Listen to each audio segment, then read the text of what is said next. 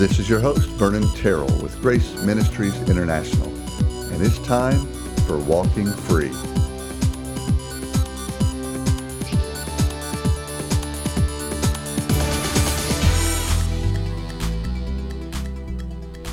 And welcome, and today I am not going solo.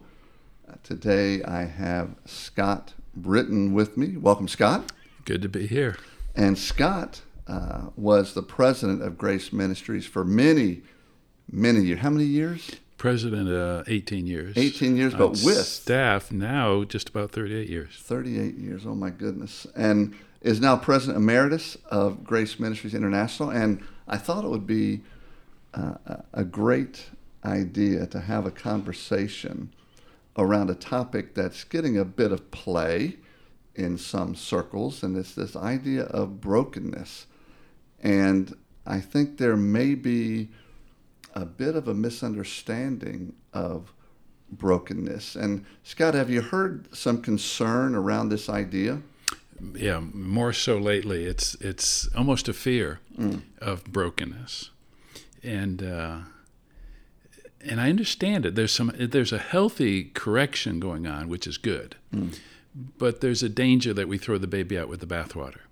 And I do love your intro there where it says walking free, because to me, if you really want to walk free, there is a aspect of brokenness you have to experience. What is the fear around this concept? I mean, why are we afraid of this word? Yeah. It is because we've defined man so much as we're evil, and therefore we're bad and we need to be broken. But that's not the gospel. The gospel is God crucified me, buried me, raised me up as a new creature, made me righteous and holy. And so the fear is, when we talk about brokenness, we're saying you have to be broken because you're evil, you're bad. Well, that's a misconception of what salvation is. So that's a healthy fear. That's a good correction that's going on. So this idea of brokenness, the fear, and as some people define it, they're saying, well, and if I came to you and says, well, Scott, I'm a Christian, I believed, I'm a new creation, so are you saying God wants to break me? Actually, I would say God wants to free you. That's the better way, walking free. God wants to free you to be all that you were designed to be. That does involve a breaking of the confidence in the flesh. But he actually wants to free you. That's good news, because God's uniquely designed me, designed you, and it brings him the most pleasure when we are walking out that freedom, that uniqueness of our design. That pleasures and encourages him, and it actually allows me to relax and be me. So this idea, I like that God wants to free us. Yes. God's not like, God doesn't want to break me. He created me, the brand new me. He likes the new me. He wants to express the new you. And he wants to express the new me. And the issue is that I still have these old patterns and old coping mechanisms that I hold on to, sometimes for, quote, dear life. Yes. Because that's what I've known for so long. And it sounds like God, in your definition, wants to free us by breaking some of those holds. Yeah, Philippians 3 says that if anybody could put confidence in the flesh, Paul says, I far more. And then he describes what his flesh looked like. And that's what God wants to break, is that confidence in the flesh. Now, I'm going to go down a little rabbit trail. Not really, but it's a rabbit trail a little bit. And I use the phrase sometimes that God wants to break my flesh. And people in the grace circles might balk at that a wee bit. Scripture does not use it like in Philippians. Scripture does not say where Paul says, if anybody could put confidence in my flesh. He doesn't use the word my flesh. But from a counseling perspective, what I have seen is if someone doesn't understand their particular brand of flesh, and that's why I call it my flesh, then brokenness and Christ as life doesn't make as much sense. Because if they don't see what they've been trusting, then they don't understand what it means to trust Christ as life. Mm. And I totally agree with the concept of my flesh, because in the little book I wrote on Stop Fighting, Start Living, on this idea of temptation, James 1 says that everyone is tempted when they're drawn away of their own lust and desires. And this idea of having our own customized desires, and we can be drawn away from that and enticed based on some of those old patterns. It's still critical, though, to make sure we differentiate between, all right, this is what my old coping mechanisms, my flesh looks like, but that's not me. That's Right. what I've learned growing up. That's what the society's taught me. That's what I learned from my parents. This is how I learned to control.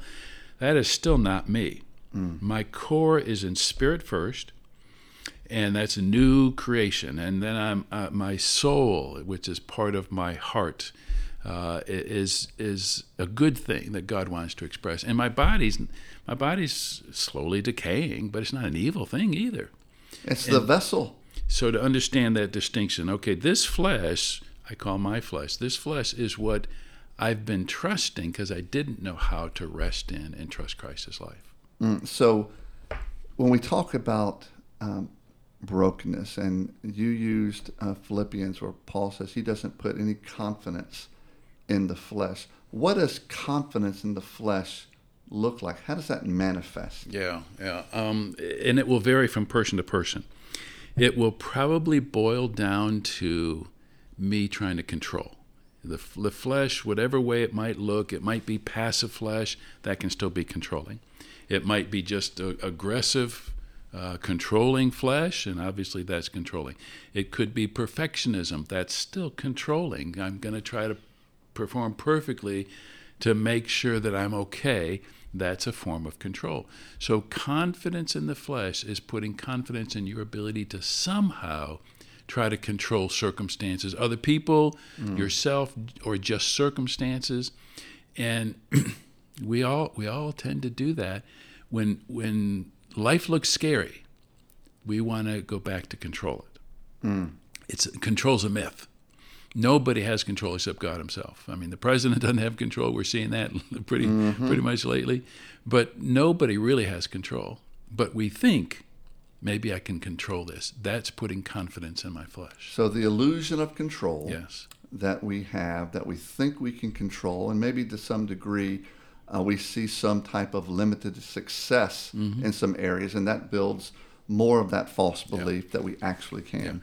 Yeah. But if I'm in control, I cannot have intimacy with God. I cannot have intimacy with my wife or my kids or friends. Control subtly eliminates, sometimes not so subtle, but subtly eliminates intimacy with God, because you're not going to experience him as life the way you were designed. We were never designed to be in control. We were never designed to walk by the flesh. We were designed to find life in Christ and experience that life and the intimacy with the Father. And so you have to give up control. You have to give up confidence in the flesh. And that, i.e., is part of the brokenness process. When we see in the counseling, when a person comes in or when couples come in, if it's a couple, they're trying to find out, how do I make marriage work? But they're subtly trying to control and not experiencing life, not living life, not experiencing the Father in the love of Christ.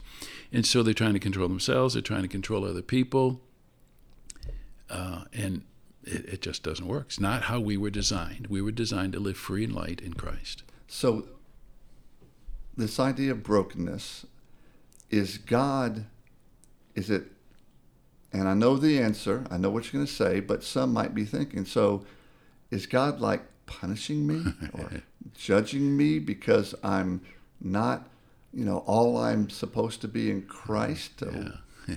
Just the opposite. God's not punishing. That's done with. That the cross took care of all of that. All of our sins paid for. Our sinful spirit placed in Christ. We're new creations. God's not angry with us. Scripture tells us we've been saved from the wrath of God. And so, no, God is not angry, not out punishing us. He is, I like the word, he's setting us free. Because anytime I'm trusting the flesh, I am not walking free. I'm free technically, but I'm not walking it. And so God is endeavoring to set us free to walk the way we were designed. That's so critical, is to walk in the way you were designed. It's like driving your car. You put oil in the car. Well, why put oil? Why not put molasses in it? So, well, the car is designed to run on oil. And we were designed to run on Christ as life. So in the years that you've counseled couples and individuals, how have you seen brokenness manifested, in reality? Boy, there's so many different ways. In a marriage, maybe I should just use my own life. That might be easier to explain it, because in our marriage, I was a good performer. I was athletic. I was in the National Honor Society. I won these different awards, both sports and academics. I got married. My wife, for some reason, didn't function the same way I functioned. Surprise, yeah. And so, without me realizing it, I was trying to change my wife into my image, not into God's, because I thought this is the way life works. This is what I learned growing up. And I thought, this is the way life works. So I was subtly trying to conform her to my image, loving her the way I thought people should be loved. But she was different than I was, thankfully. But God began to show me I was trying to control not only myself, but her, and making her into my image. And so God had to break that. And the very thing that I'm thinking will bring us life was actually killing her. God had to break that. So he had to break my concept of what made me acceptable. Because I thought, you perform well, you're acceptable. Well, that's not what makes me acceptable. It's what Christ did on the cross that makes me acceptable. And so God had to break that confidence in my good performing and learn to accept my wife as the unique creation. And now to help her and myself and our kids try to blossom into the fullness of who they truly are. Because when you can learn to rest in Christ, there's this pressure that is released off your shoulders. There's this mentality now that I'm okay. Now I can discover, I call it a journey of discovery, of who I really am. We're all on that unique journey. And it's unique for me, or my sons, or my wife. Their journey is unique to them. Not putting confidence in the flesh, learning to rest how I was designed by putting confidence in Christ. I've got to dig just a little bit on that part of your story. What specifically, what does God use to break those? And I will not say the phrase to break us. Yeah. But what does God use to break my dependency on this flesh? What did he use to really break you at that point as you're trying to say, make your wife and or your kids in your own image? What? How? Yeah. For me, I'm thinking, okay, we're supposed to have devotions. And I'm just talking off the top of my head on this stuff. So we're supposed to have devotions. So I tried to push family devotions. That sounds spiritual. That sounds great, doesn't it? I did that. Tried it. Yeah. We got into more fights from it. And so I'm thinking, okay, well, I'm going into ministry, so we should have a immaculate house. So I put pressure on my wife to have it a certain way, and it didn't work. And so the more I'm trying to do those things, I teach in church, and I thought, well, she should too, but that's not her calling. She's a teacher, but she loves to teach children. And the more pressure I put onto her and on myself, the more it made her miserable. And the more it made her miserable, then slowly, I hate to say this, we talked about the D word. I wouldn't use the word. My wife would, because she's miserable. Yes, been there. And I was like, wait a minute. Life is falling apart. I can't even love my wife the way God tells me to love her. and I'm realizing the bankruptcy of my flesh. I'm realizing that not my true identity bankruptcy, but the bankruptcy of the flesh, my flesh, how I was trying to make life work. And seeing that, and that's not just a one-time event. That's a lifetime process. See, some people will say, let me stop you on that, that you're broken, you're good now. Yeah, no. I wish it was. But any time the flesh crops its head up, trying to, again, think, I can control this one. Nope. And so, but you learn to cooperate with God, which is part of the freedom. When you begin to see, I'm trying to take control again. I can release it.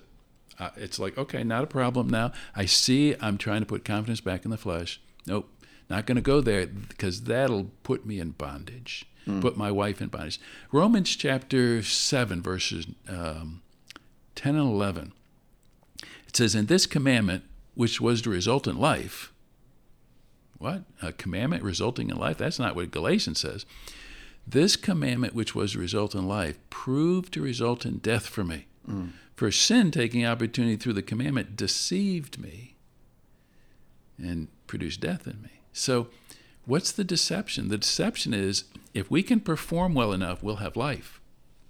And that's what I was doing to my wife. I was thinking, if we can do it this way, if we function this way, we'll have a good marriage, we'll have good life, we'll be in good ministry. And it was killing her. And it was killing me too. So performance, commandments can never give life. Not how we were designed. Like in the Garden of Eden, Adam and Eve were designed to simply draw life from God. And but you get away from that, you're going to try to find life somewhere. You're going to try to find acceptance. You're going to try to find love. You're going to try to find security, worth, somewhere. We're driven by that. It's basic core needs we have. If you don't find it in Christ, you're going to try to find it somewhere according to the flesh. So it sounds like, and this is something I learned from a good friend, mentor back in the day, Ann Tripp, who loved dearly, her and Vincent and the family, that it's the trials that God will use, and especially in the context of relationship. It seems that God really uses relationship in that breaking of the dependency on those flesh patterns. For me, it was relationships. It can be circumstances. Paul in 2 Corinthians 1, 8, 9, he says, "I don't want you to be unaware, brethren, of the affliction we encountered in Asia." That means he's on a missionary journey. 2 Corinthians, so he's probably on his second or third missionary journey. He says how we were burdened excessively beyond strength, insomuch that we despaired of life. Now, if somebody comes to me in counseling and says, I despair of life, I'm wondering, are they suicidal? Paul says we were burdened excessively beyond our strengths. We had the sentence of death within us. And then he makes this little statement, so that we might not trust in ourselves, but in God who raises the dead. Now, when he means ourselves, he's owning his brand of flesh. He doesn't mean the real identity of Paul, but he's saying that I might not put confidence in my flesh, my coping mechanisms. And if you remember Paul's history, he's a performer. He's pretty strong. He's driven. And he and Barnabas got in a big argument over that whole issue. And then Paul goes on this second missionary journey. And God takes him through this process using circumstances, so that it's beyond his strength. He despairs of life. He feels like he's got a sentence of death within himself. So in that case, it was circumstances. For me, it was relationship, which circumstances too, but more personal. But we can separate somewhat for discussion. Yes. There's circumstances and there's relationships. Yep. Physical illness. Yep. Physical illness is part of it. You look at people. Let's take. I love basketball. I played it till I was 62. That makes me at least 63. But Michael Jordan, if he is finding his self-worth, his identity, his life in basketball, well, he could probably still beat any of us, but he's not the best basketball player in the world anymore. And so if he's not finding life in something more than basketball, he's in trouble. And so we're all trying to find life, and we're designed to find it in Christ. And for a lot of us, say, in the working world, it could be our career, job, our finances. Our children. For women, many Ooh. times it's children. Our spouses. We make our spouses. We're trying to, I say it this way, we're trying to get life from our spouse, which is what happens in marriage counseling, instead of learning to share life with our spouse. So all of these ways that we've talked about, God allows those trials and troubles and circumstances and illnesses for a purpose. One of the purposes is to relinquish that dependence on, or anything that we're trying to squeeze life from. He says that's not it. Yep. And part of the breaking is when that falls apart, now where do we turn? Yep.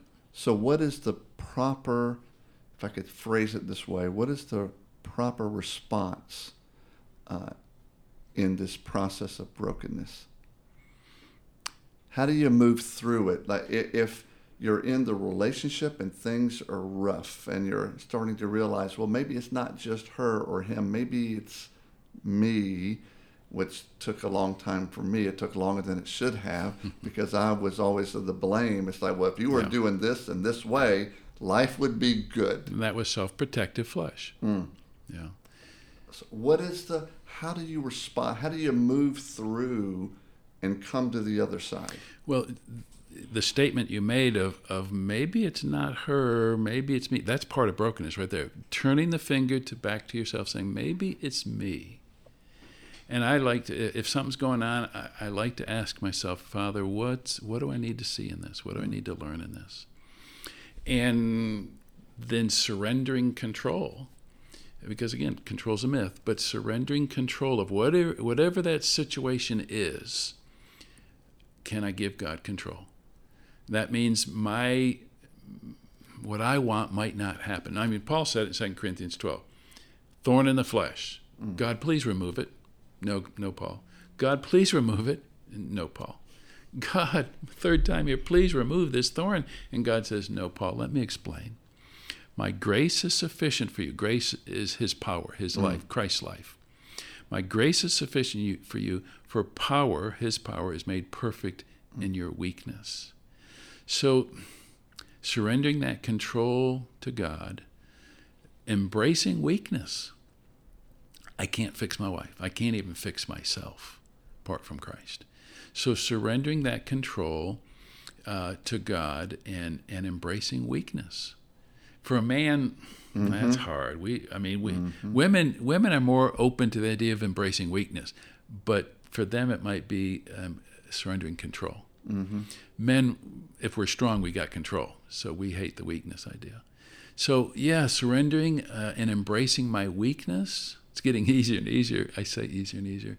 It's getting more obvious. Maybe that's a better word. More obvious as I get older. Yes. Because I don't have the strength that I used to have. So more obvious, maybe not easier. But yeah, embracing my weakness. And I can't fix my kids. I can't fix my grandkids. I can't fix my wife or myself. So realizing that and just being in this journey with God and letting him live through me, be my strength, my peace, and letting him be life in me. And then I can be me. I can just be Scott, because I'm the best at being Scott Brittin. Nobody can beat me at that. They can beat me at basketball now. They can't beat me at being Scott Brittin. They'll never beat me at that. I definitely would not want to try. And this idea, and we know that, yes, someone may say, well, hasn't God fixed us? Yes. God has already fixed us in Christ. It's all done. We know that. But in terms of living it out and expressing that, there's work to do, and the work is a work of rest. Yep. That's the work. Rest and receive what he has done. He has done all the work. You're right. It's complete. I'm righteous. I'm holy. I'm loving. I'm kind. All the fruit of the Spirit is the fruit of who I am in my spirit because of Christ in me. It's who I am. He's united himself with me, with Christ. And so I am all that I need to be already. I don't always realize it. I don't always believe it. So now I'm learning to catch up with what he's already done. That is so powerful. This idea, in fact, you used a word which we will not talk about on this particular episode, this idea of surrender. It's another word It's that a people are catchword. people are questioning. Because it implies that there's an enemy, God, and I have to surrender to him. No. So we use the word entrust to him. It's like a wife and a husband and a wife. If a wife is surrendering to her husband because he's more powerful, that's not really very meaningful to her or to the husband. If a wife is just surrendering herself and trusting herself to her husband who loves her more than life itself, that surrender is very meaningful to her and to him. So yes, surrender is a buzzword too. I am not surrendering to an enemy. I'm yielding myself, I'm entrusting myself to the love of my Father. And it's like, I use the illustration, it's like if you're drowning in the ocean and the lifeguard is coming to save you, you have to surrender yourself to the lifeguard, because all of your movement and struggling is going to make things worse. Yep. And when you can surrender yourself to the loving hands of that lifeguard who is trying to give you life and bring you to the shore. Sometimes that lifeguard, I was a lifeguard, sometimes that lifeguard has to dunk you even more to cause you to give up. And he has to turn, if he's facing you, he has to go underwater, turn you around, and get up behind you so you can't fight him. Because we want to be in control. That's what we're taught. Yes. In society, culture, or wherever you are, we are taught control is somewhat universal. Yes. Oh, it absolutely. And I like how you really define when it comes to that's the main issue is control. Yeah. All of our flesh tries to control. It's a myth. So in the context of the marriage, and you've talked about it's our response, the word that goes through my mind is one of humility, where we have to humble ourselves and choose humility in that situation. If you're in that argument and that in a relationship, and both sides are trying to control, somebody's got to give. And like you said, surrendering because one is more powerful isn't meaningful. Nope. But when you're surrendering control to the Lord, say, Lord, I'm just surrendering all of this. I can't squeeze life out of this relationship or out of what I think is the right way. I have to release that. It's really to him. Yes. And receive his life and trust that he's got this part of the journey. If it's a tug of war that a husband and wife are in, there are three options. You win the tug of war and you drag her through the mud, through the mud hole. Or she wins the argument and drags you through the mud hole. There's always a winner and a loser there. The other option is you drop the rope, get out of the tug of war. And for my wife and myself, it's been helpful to learn I don't have to prove I'm right. I know I am. So,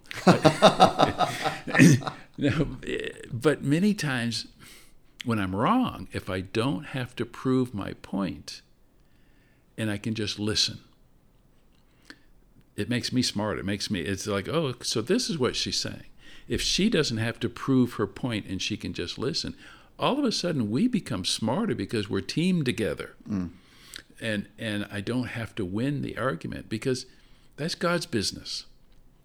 I can state my point, and I'm not saying drop the rope means that I just let her walk all over me. I'm saying I can state my point and I don't have to win. That ends a lot of arguments because you don't have to win. And what I've noticed with my wife and myself, when she can say something, my wife did this years ago, and I've shared this before in seminars. She would want me to put my arm around her all the time, and in church and so on. I never saw my parents hug at all, so my dad never put his arm around my mom. And I would just say to her, "Just let me love you my way." That made sense to me. Well, to her, what was meaningful was an arm around her shoulder. Well, one day after not years, but months at least of that going on, my wife said to me, "Scott, the reason I like you to put your arm around me is because it makes me feel loved and cared for." Then she said, "But if you can't do it, it's okay." Wow. Yeah, that was my response. Wow. It's like, who is this woman? All of a sudden, that drew out of me a desire to protect her and to meet her need. And God then said, Scott, you love Darlene, don't you? And I said, yeah, of course. And no audible voice, but I just sense God asking me. He says, well, then why don't you learn what's meaningful to her rather than what's meaningful to you? Mm. It's like, oh, I never thought of that. Silly me. Wow. And so it's like, all right, I can begin to learn how to put my armor on. It's awkward because, again, I never saw it, never did it. But now, yeah, I put my armor on her, not all the time, but so many times without even thinking now about it. But she dropped the rope. She shared what was meaningful to her. So it's not that she just was a doormat. She shared what was meaningful, and then she surrendered control. And it gave you the opportunity Absolutely. to choose love. Yes, yes. And that's, I mean, when you think about the overarching mandate from Jesus is to love God and love one another. Yep, yep. And we are now free to love. Yep. Wow. And surrendering that control. Again, I use the word surrender because I'm entrusting myself to the Father that if my husband or my wife can't meet the need, I know God will be there for me. It's nice to have husbands and wives meeting each other's needs. But I'm not God. I cannot meet all of my wife's needs, and she cannot meet all of my needs. But we're still learning. We're learning to share life with each other rather than try to get life from each other. What would you say to the individual that is struggling with bad habits, bad relationships? They're maybe in the midst of this brokenness or in the beginnings of it. They don't know what to do. What advice would you give them? How can they take some steps of faith to move forward in the process? An obvious one would be, hey, call Grace Ministries. Absolutely, absolutely. I mean, that is so obvious because the uniqueness of our counseling, our discipleship, is that we want to draw them to finding life in Christ. Secular counseling can help you understand the needs you have, but they cannot give you a foundation that understanding Christ's life will give you. So the most obvious answer is, hey, call Grace Ministries or call your church if they teach the Christ is life and so on. And nice thing is we now do video counseling, so we can counsel anybody around the world. And we do, absolutely. Yeah. So that would be the first thing. Scripture's clear.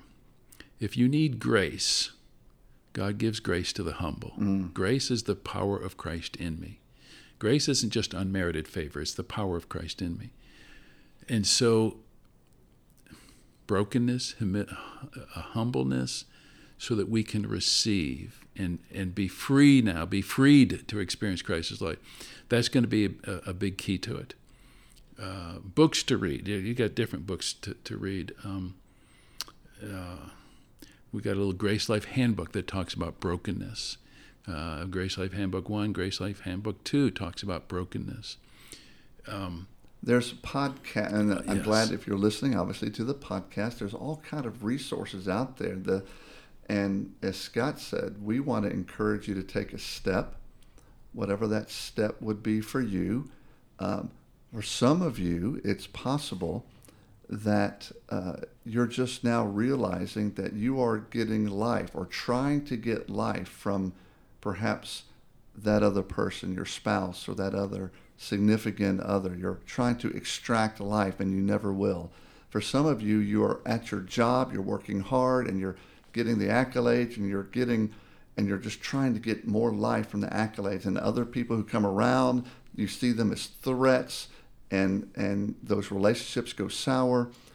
Why? It's because you're trying to get life and you're trying to control, and God may be bringing that to your mind so you can release that to Him.